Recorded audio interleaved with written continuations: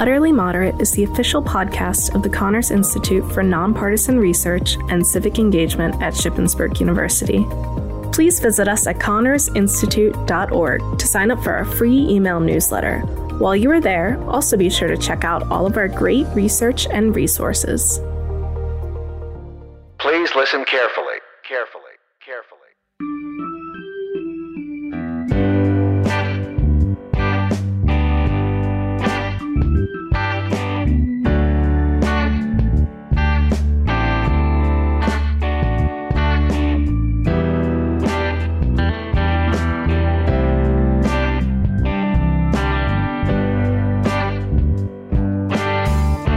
Hey everyone, welcome back to the program. This is the Utterly Moderate Podcast, and I'm your host, Lawrence Eppard.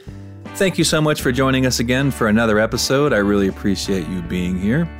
On today's episode, we're going to talk about a new documentary and a new research study which purport to poke major holes in some dominant public discourses. So, one thing we're going to talk about is a new research study which argues that income inequality has actually not been rising over the past few decades, despite what the dominant narrative is. Now, we're going to talk about that in the second half of today's podcast.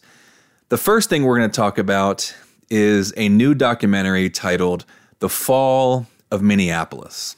And the creators of this documentary, what they claim that they do in this documentary is they claim that they disprove the dominant narrative that George Floyd was killed by Derek Chauvin. So I went into watching this documentary like I do everything that I read, everything that I watch. I wanted to be proven wrong. I know that sounds weird. Most people don't want to be proven wrong. I do. When I'm reading something, when I'm watching something, I want to be proven wrong. I want to learn that I was wrong about something and that, I want to incorporate some new piece of information. And the reason why I want to be proven wrong is because it means I'm getting smarter. I know that at no point in time in my life will I know everything. I know that, right? And so I enjoy being proven wrong because being proven wrong means I'm getting closer to the truth. I'm learning something I believed wasn't true, and then I'm getting some new piece of information that gets me closer to the truth. That's a good thing. And so I watched The Fall of Minneapolis, looking for reasons why I was wrong. So I went into it assuming that Derek Chauvin had killed George Floyd, and I welcomed the opportunity to be proven wrong, to be proven to be convinced that, no, there was some other reason why George Floyd died. So, for starters, the documentary was produced by an outlet called Alpha News. And there's a huge red flag right there because Alpha News is an organization that has a history of inaccurate and very biased reporting.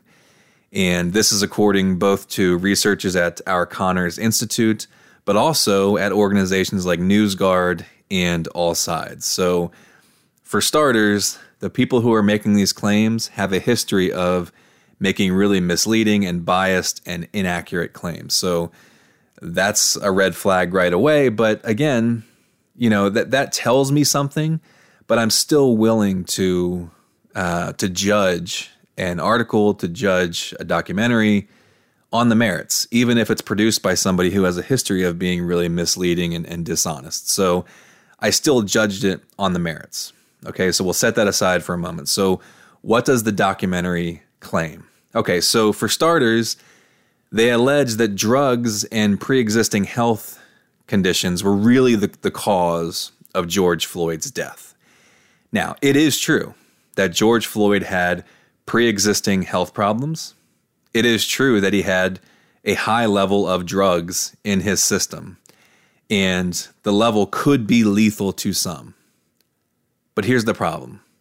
And again, I watched this documentary more than once, very closely, and it does not prove whether or not these drugs would be lethal to George Floyd. could be lethal to some, but not lethal to others. And so they don't prove that it would be lethal to George Floyd. Furthermore, many people who are experts in this area have concluded that the actions taken by the officers during Floyd's arrest contributed to his death. So if he was having trouble because of underlying health issues, because of drugs, what these experts have said is, yeah, those things contributed, but he wouldn't necessarily have died. So the officers were incredibly negligent in making these problems worse by kneeling on him in a prone position and making it more difficult for him to breathe. That's what the experts have said. And this documentary doesn't do anything to disprove that.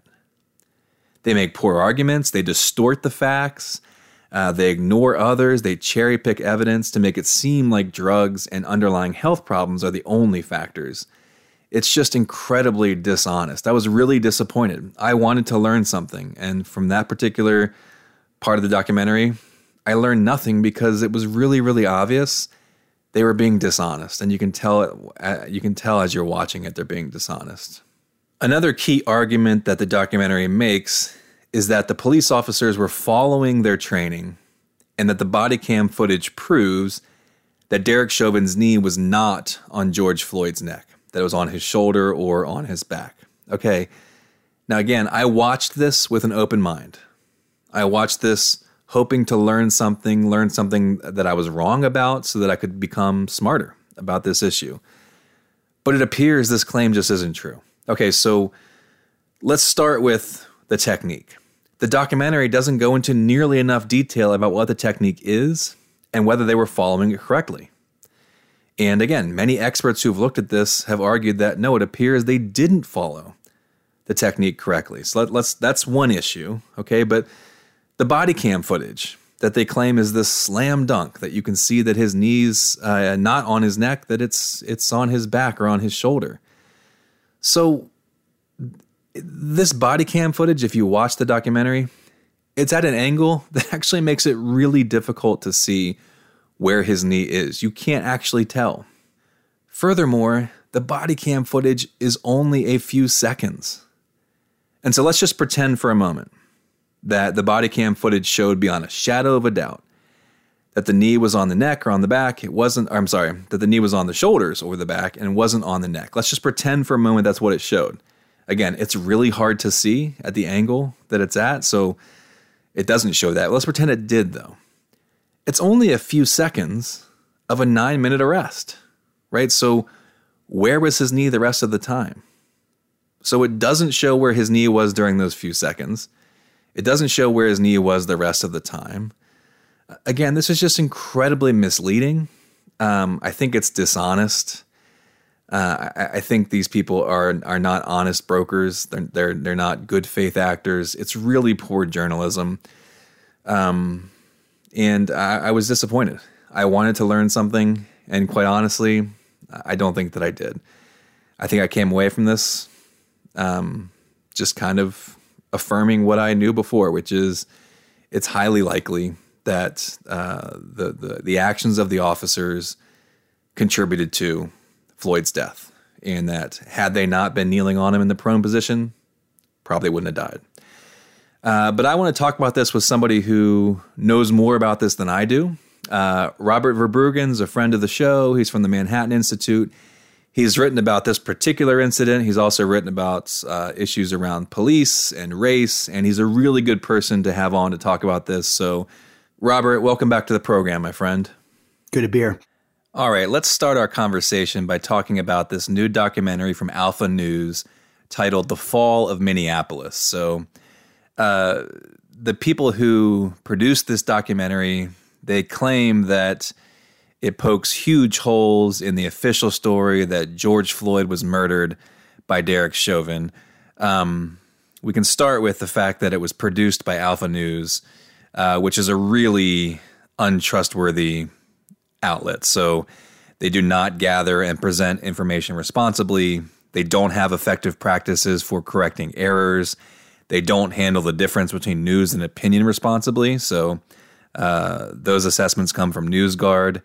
All Sides has them rated as hyperpartisan, so they've got some serious problems as a news outlet. But let's set that aside for a moment and just judge the documentary on the merits. So, Robert, what do the producers of this documentary, what do they claim that they are accomplishing with this film?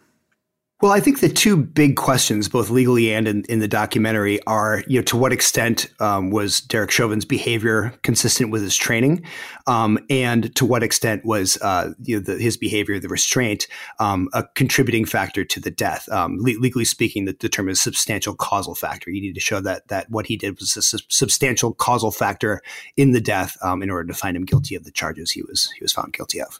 Okay, so I watched this documentary with an open mind. I aggressively look for opportunities to prove myself wrong. I don't care whether I was right yesterday. I want to get to the truth today. And so I steel man all of my arguments, all of my beliefs. And that means that I put them up against the very best opposing arguments. Again, I don't care whether I was right yesterday. I actually look forward to changing my mind and revising my beliefs and adding nuance to them. And so I watched this documentary with that in mind. I wanted to steel man my belief that George Floyd had been killed by Derek Chauvin. If this documentary has some piece of evidence that revises that belief, that changes it, that alters it in some way, that's good. That means that I have learned something, that I'm smarter, that I'm closer to the truth than I was yesterday. And so I watched it with a very open mind to see if the experience helped me get closer to the truth about this situation. And so one of the things that they claim to do in this documentary is they claim to show that Derek Chauvin not only was trained on something called the maximal restraint technique, but that he applied it correctly. And it does appear that the first claim is true. It does appear that the police officers in this precinct were trained on the maximal restraint technique. And you can Google that and look it up and see what that is. But people who support this documentary, they say it's a slam dunk that he was trained and that he did it correctly. That second claim, that he did it correctly, I watched it with an open mind. I don't know how you could come away from watching this documentary that it's a slam dunk that he applied it correctly. So there's like a few seconds of body cam footage that show his knee somewhere near the neck or shoulder, but you really can't tell. And so even if you could see the knee is definitely on the shoulder, it's only a few seconds. And so you don't know where his knee was the rest of the time during the arrest, right? But even that few seconds, it's not actually really clear where his knee is. So people who watch this say it's a slam dunk. His knee is definitely on his shoulder, and therefore he did it correctly and he didn't kill George Floyd. I don't think you get that impression at all. Again, it's very hard to see where his knee is in that body cam footage, and it's only a few seconds of the arrest. You don't see where his knee is the rest of the time, right? So what about you, Robert, about this particular theme of the maximal restraint technique? What do you have to say about that? Well, here's the thing. I really wish the documentary had gone into a lot more detail about what the maximal restraint is and how it's taught. The thing is, the maximal restraint technique is in the handbook, has been in the handbook. They actually just, I think they repealed it this year. So it has absolutely been a part of the training. I mean, it was absolutely part of the trial too. If you go through the testimony by folks like Chief Arredondo, the witness, I think his name is Johnny Mersel, who's one of the training experts that they had on there, they all discussed maximal restraint technique. And the way the maximal restraint technique normally works is you restrain somebody. It's using cases where you've already handcuffed somebody, but they're not compliant. And that was definitely the case with George Floyd. What you do is you restrain somebody, and that can mean putting them in the prone position on their stomach. That can mean using your knees to control them. But the idea is that you attach this device called a hobble to them. It's, if you ever heard of hog tying, it's not quite the same thing as hog tying. It's a little more genteel version of it. But basically it ties their legs together and it connects to their waist so that they can no longer resist with their legs. They can't kick, they can't flee, that sort of thing. And that's the way that the witnesses described it at the trial. And that's the way that's described in the handbook. That's the way it's normally done. So in the video, they unambiguously start doing that. You hear them say, should we MRT him or should we do MRT MRT, something to that effect. You hear them say that. That's definitely what they're doing. They actually go and get the Hobble device. But then when they come back with a Hobble device, they have a conversation and they basically point out two things. One is that they think emergency services are on their way quickly. And the other is that if they put the Hobble device on, they're going to have to get a sergeant because the policy says you need to get a supervisor if you're going to do that. So at that point, they decide to hold him where he is instead of putting the Hobble on. And this is important because if you put the Hobble on, the policy says very clearly you have to turn them on their side. And the reason it's important to turn them on their side is that when somebody's in a prone position, it can be dangerous if they have health problems. Like a normal person can certainly sleep on their stomach, lie down on their stomach for a while, even have somebody sit on them. But if somebody has serious problems or is having pressure put on their stomach, they can have trouble getting enough oxygen. That's a known thing. It's called positional asphyxia. And that's something that cops are trained on. So basically, instead of putting the Hobble on and moving him to his side, they keep him face down like that. So I think there's actually an interesting semantic question of whether they're still doing MRT at that point. Because the documentary advances the case that they're basically doing MRT the whole time. But if you read the closing arguments at the trial of the prosecution and the defense, they were actually flipped. The defense was saying, hey, they considered doing MRT, but they backed off of that. They were actually presenting it as a de-escalation that they didn't put the Hobble on. I don't know if it actually counts as a de-escalation to keep somebody pinned to the pavement instead of putting them in a Hobble and moving to their side. But that was the argument that the defense made. Whereas the prosecution was saying that this was effectively a maximal restraint technique that they're continuing to use through the entire 9 minutes and 30 seconds. And if you also watch, both the closing argument and the various experts that the prosecution called, the point was not that maximal restraint technique wasn't real, and it was also not that you can never put a knee in somebody's back. If they played a little bit of a semantic game that the documentary makers capitalized on, where they would, and I'm punching this up for effect here, but they would say something like they would show the picture. I think it's from a bystander camera of Derek Chauvin with his knee on Floyd's neck, and they would say something to the effect of, is this a licensed, authorized, trademarked, official MPD trained neck restraint or something to that effect. And the witness would say no. And that's what you see in the documentary is them denying that it was a part of, it was an official neck restraint trained by the MPD. But those weren't the only questions. There are follow-up questions. And of course, Chauvin had his own lawyer at these hearings questioning the same witnesses. So if you look at the sort of the bulk of the testimony, they often hedge it. They come back. They say, yes, you're allowed to control people in a prone position by putting your knee on somebody. And the problem isn't that his knee ever touched his back or his neck. The problem is what happened over the course of those 9.5 minutes. You can use those kinds of techniques to train to restrain somebody. I mean, it's very difficult to get somebody who's not compliant to do what you want to do without hurting them. So that's why they're trained to use some of these grappling techniques and restraining techniques to get somebody under control without just wailing on them. But over the course of those 9.5 minutes, Floyd stops resisting. He becomes basically non-responsive, and then they try to find a pulse, and they can't find a pulse. And they keep that restraint on through all of that. And if that's part of the training, if part of the maximal restraint training is that you can keep somebody in that position indefinitely until medics arrive, no matter how long that takes, and you don't have to take consideration of their health state. I haven't seen any evidence of that. I would really like to be a fly on the wall during some of these trainings to know exactly what they were taught, because the policy handbook doesn't exactly lay out the entire procedure of this is how you restrain them, this is how you put the Hobble on, and so on and so forth. I would really like to know more about that. But according to what was presented at trial and what is presented in the manual, the purpose of MRT is generally to get somebody in that Hobble restraint. And if you're not doing that, you're basically holding them in a dangerous position that cops are trained to avoid, which is the prone position that can hinder breathing. Yeah, I had the strange feeling when I was watching it that when they kept playing, as you said, these clips where the cops were at the trial were denying that this thing was ever like a technique. And I had the strange feeling that actually wasn't what they were responding to. What they were saying was basically, is this how you were trained to do that? And if they were doing it incorrectly, then they would say no. They weren't saying, no, we've never been trained to do this, but they're saying this is not how you should have done this, right?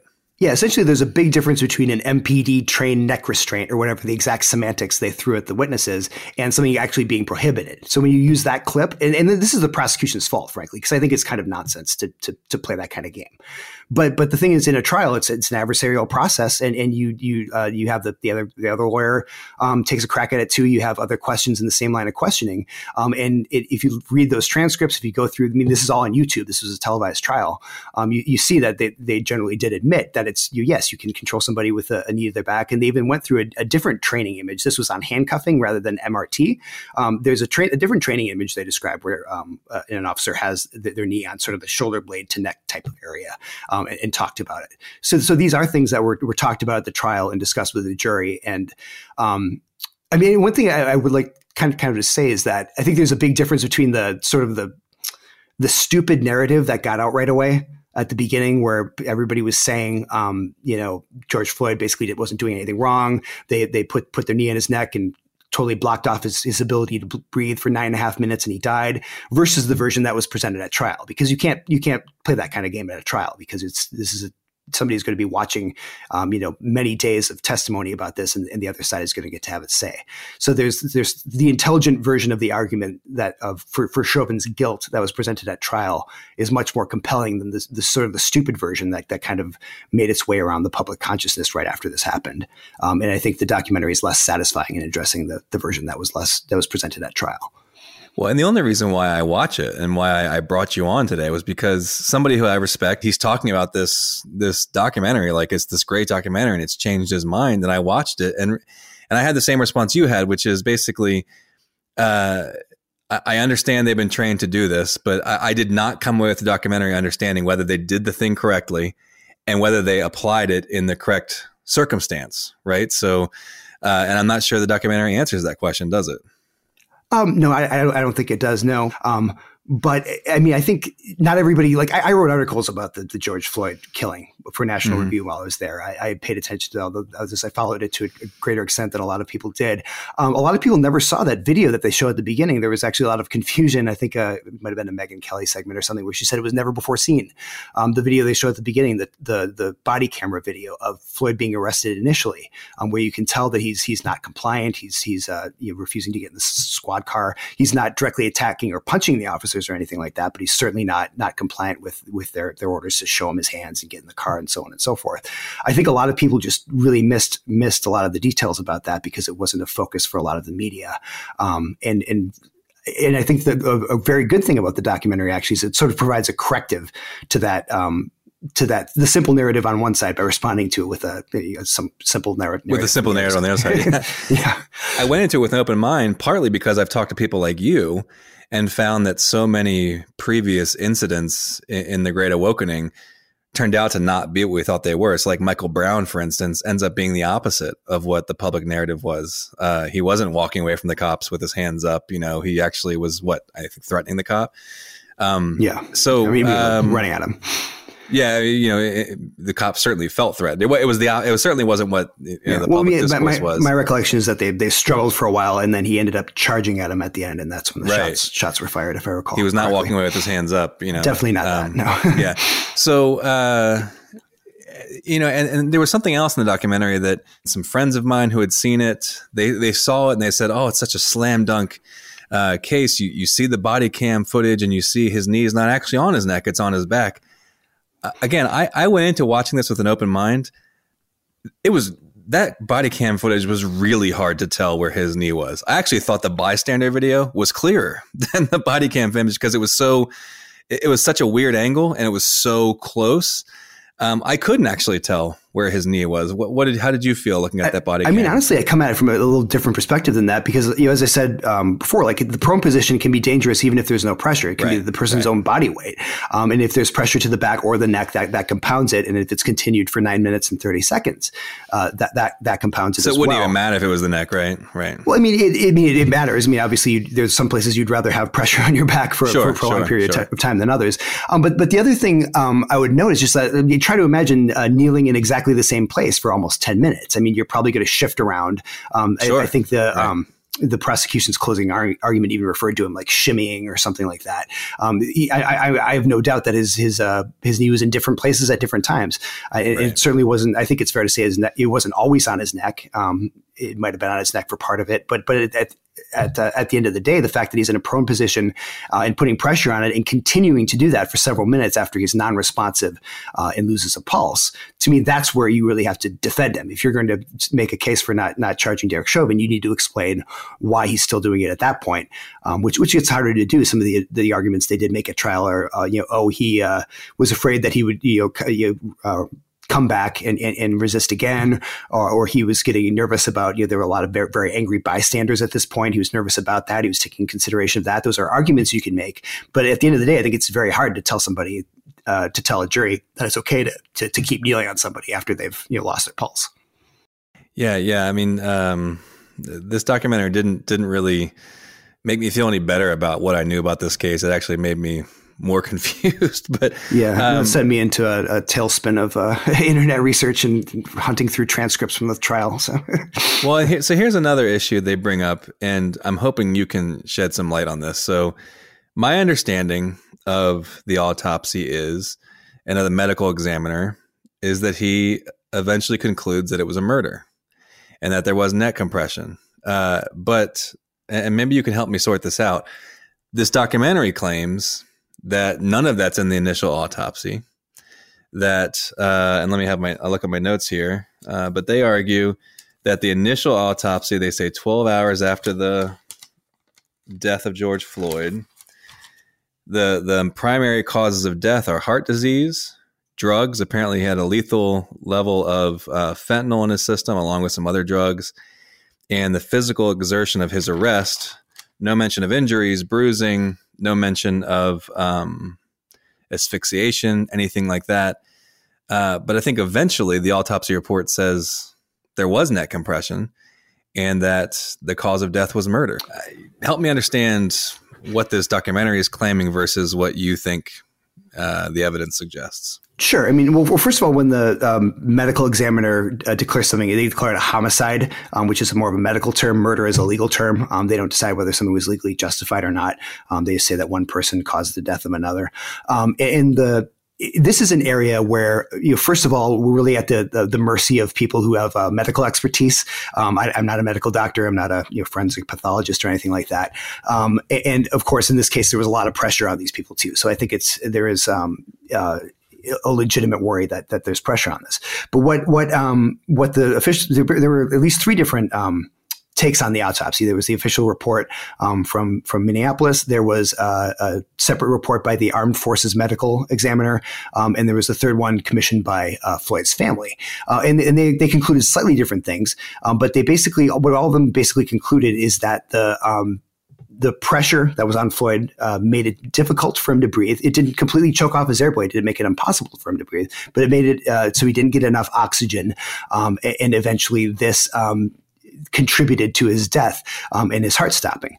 And so that's worded in different ways. The official report said it was a cardiopulmonary arrest as a result of the pressure that was on him, whereas the Armed Forces Medical Examiner added that there were elements of positional and mechanical asphyxia, referring to the lack of breathing, and so on. But these are very difficult things. So to me, it really takes you to the question of what's a reasonable doubt and what's not a reasonable doubt. You can tell by watching the video, he's not well at the beginning, but he's alive. He's on his feet. He's walking around, and by the end of the 9.5 minutes, he's completely gone. And you had testimony at the trial involving a lot of these different issues, involving the size of his heart, the fentanyl. And the fentanyl to me is a really interesting case because the level of fentanyl in his system isn't all that informative.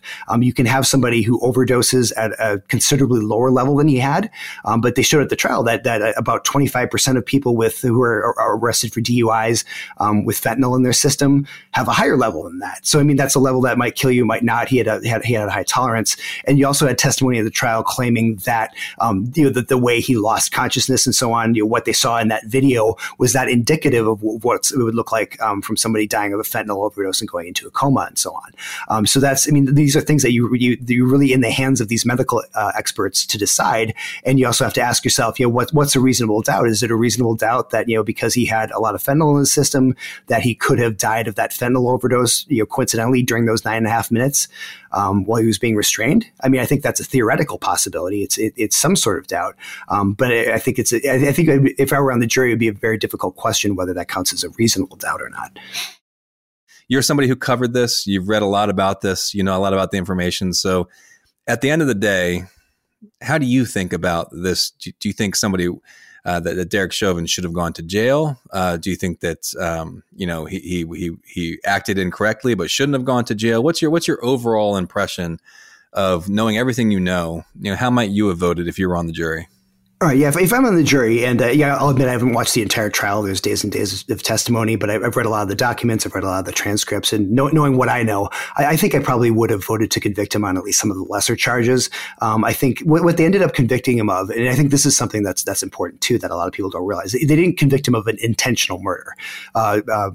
Minnesota has it's essentially a felony murder statute where they're saying that he committed a felony assault in the way that he restrained Floyd, and that caused his death. So you can, it's similar to the way that you might prosecute somebody who was along with somebody else on a robbery and the other person shot, the bank teller or what have you. And I think I'm not a fan of those kinds of laws in general, and I think it's a little bit of a stretch to maybe apply it in this case. But I mean, certainly the lowest charge, I think it was one of the manslaughter charges, is just has to be that he was negligent in the way he behaved, and that caused the death. And that I think I would vote for. I think the evidence is pretty strong that the restraint caused the death, and that it was well beyond what a reasonable officer would do in that situation, regardless of whether you consider him to be doing MRT or not. And basically what I think what he did was wrong, and I think that contributed to the death. You can see, Robert, why it's so difficult in an age of so much information. You could see why it's so difficult for Americans because, the public discourse is one thing, and what Black Lives Matter said and what many leftist politicians were saying was one thing. What the right was saying was another thing. And, I didn't watch the trial closely. I didn't read all the information that you read. And so when I come at these things, I have a very incomplete picture, and I'm just really confused. And so you can see somebody who hasn't done all these things, hasn't read all these transcripts, and seen all of this, could be really confused, and just kind of depends upon their priors, right? Like however they feel about certain racial groups or the cops or whatever, that's just kind of how they're going to line up behind this. Yeah, I mean, we live in a really partisan age, and in an age of social media where you don't have. I mean, to really understand this trial, it takes hours of watching some of these the way things were presented and all of that. I think to really do it justice, you might need to do some kind of mini series or something, and not just a documentary. So yeah, when you have something that's this complicated and this high stakes, given everything that happened after it, it's the way that we get information these days is not well suited to a good result. Okay, so before I let you go, something I have a little more confidence in, but again, it's still contested and it's ongoing and it's preliminary, and this is going to take years of discussion about best methodologies to figure out what's going on here. But I mentioned at the outset here that our understanding since 2003, since that big paper came out, was that inequality has been increasing. The top 1% has been pulling away from the rest of us. And this new paper from Oughton and Splinter, I believe two Treasury Department economists, if I'm not mistaken, they argue that no, in fact, if you account for income in a little better way, so you count income better, you include government transfers in a better way, you count taxable units in a better way, so breaking apart married people's tax returns and actually looking at their individual contributions. There's a variety of methodological concerns that went into this paper to try to improve, quote unquote, the previous scholarship. But what they find is inequality hasn't increased. Not that inequality is not bad or that, it doesn't exist, but that it hasn't increased. It hasn't skyrocketed since the 1960s. So your impression of this paper? Yeah, well, my impression is that this feels like it should be a really sexy topic. As you mentioned, it should be. You've got the Occupy Wall Street narrative and all this stuff, all this really explosive, leftist and right wing, thinking about capitalism and all this stuff. But at the end of the day, it's an extremely boring debate between warring camps of economists. These two guys, I think one is at Treasury and one of them is at the Joint Committee on Taxation. But basically, go through the tax data. So you start with tax data. In the tax data, it does appear that inequality is rising. But the known problem with it is that a lot of income isn't reported. So you need to find some way of estimating. And of course, when you give academics a lot of freedom to do some estimating, you're going to end up with what we have here, which is different camps of people reaching completely different results. So basically, one of the biggest differences, if you look at their chart breaking down where the differences in methodology come from, one of the biggest differences is allocating a non-reported income. So they're using tax audit data to distribute that income and finding that a surprising amount of the sort of evasion or whatever that leads to income not being reported is toward the bottom end of the spectrum, and even among people who report negative negative income. If you have a business and you lose money, you can report negative income. So some of those folks have unreported income as well, and they take that audit data and use that to distribute out their estimate of who's not reporting income. Whereas the Piketty paper used sort of a flat. My understanding is like a flat percentage. They didn't give any of it to people with negative income, and then allocated the rest of it kind of proportionally to upward for those people with positive income, and then you end up with a lot of it going to people who are very rich. So that's where the biggest difference comes from. But there's a whole list of like 15 different methodological differences that contribute in various ways, and it's as I said, it's very boring and very technical. Yeah, well, and the problem here is the stakes, right? So if it's possible that changing methodologies in these ways can completely obliterate your point, right? Can completely remove this massive, not just like, flatten the curve, right? In pandemic speak, but completely erase the curve.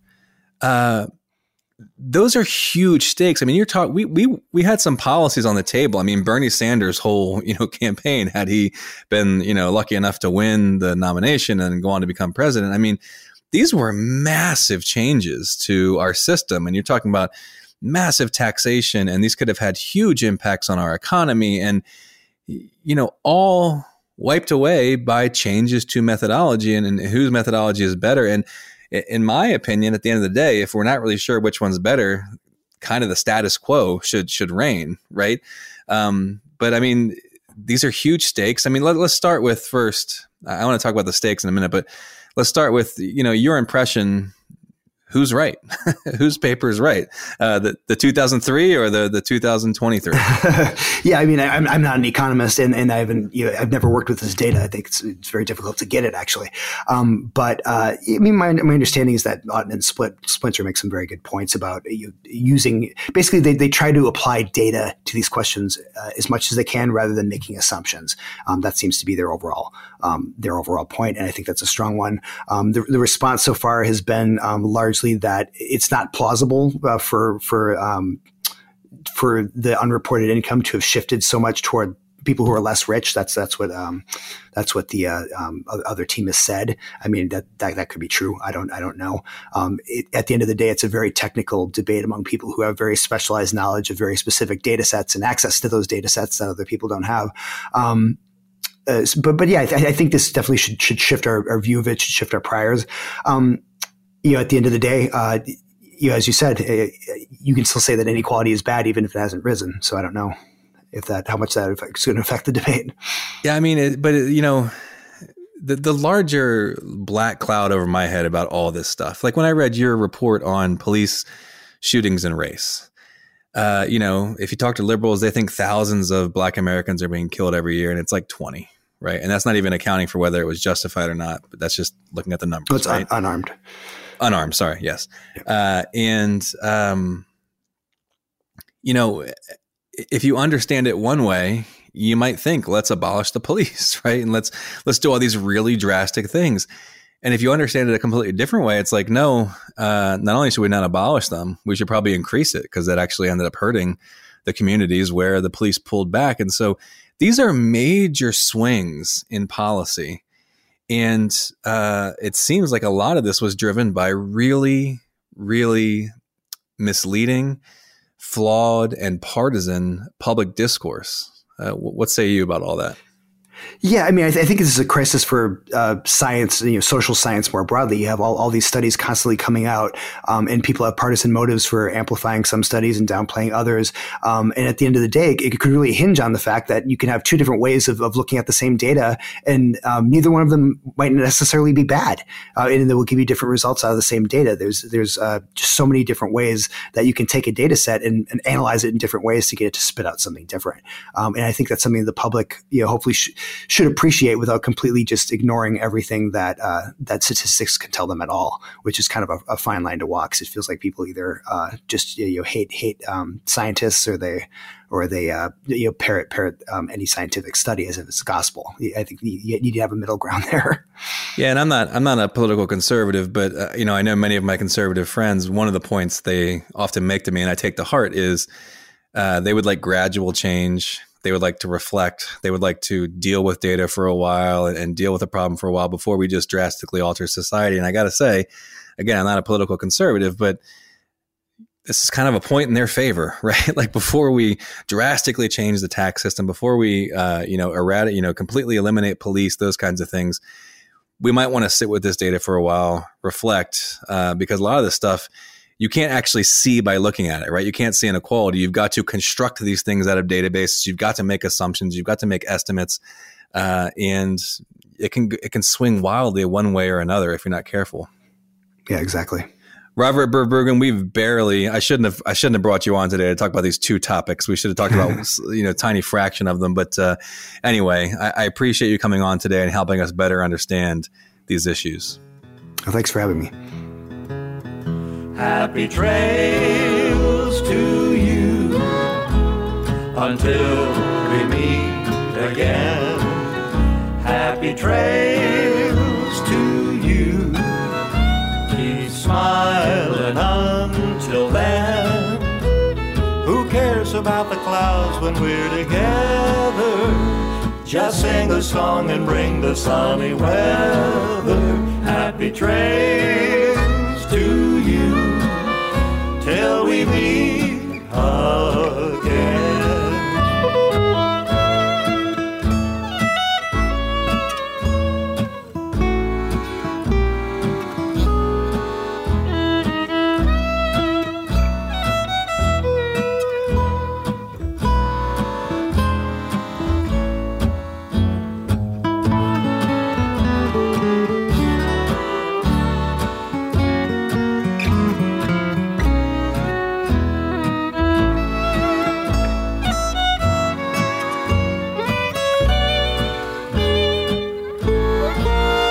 Happy trails to you until we meet again.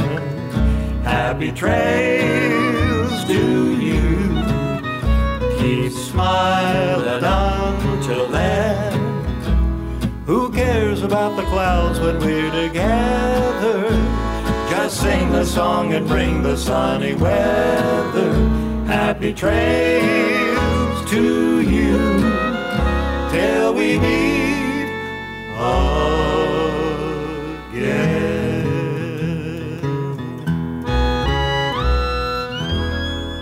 Goodbye, good luck, and may the good Lord take a liking to you.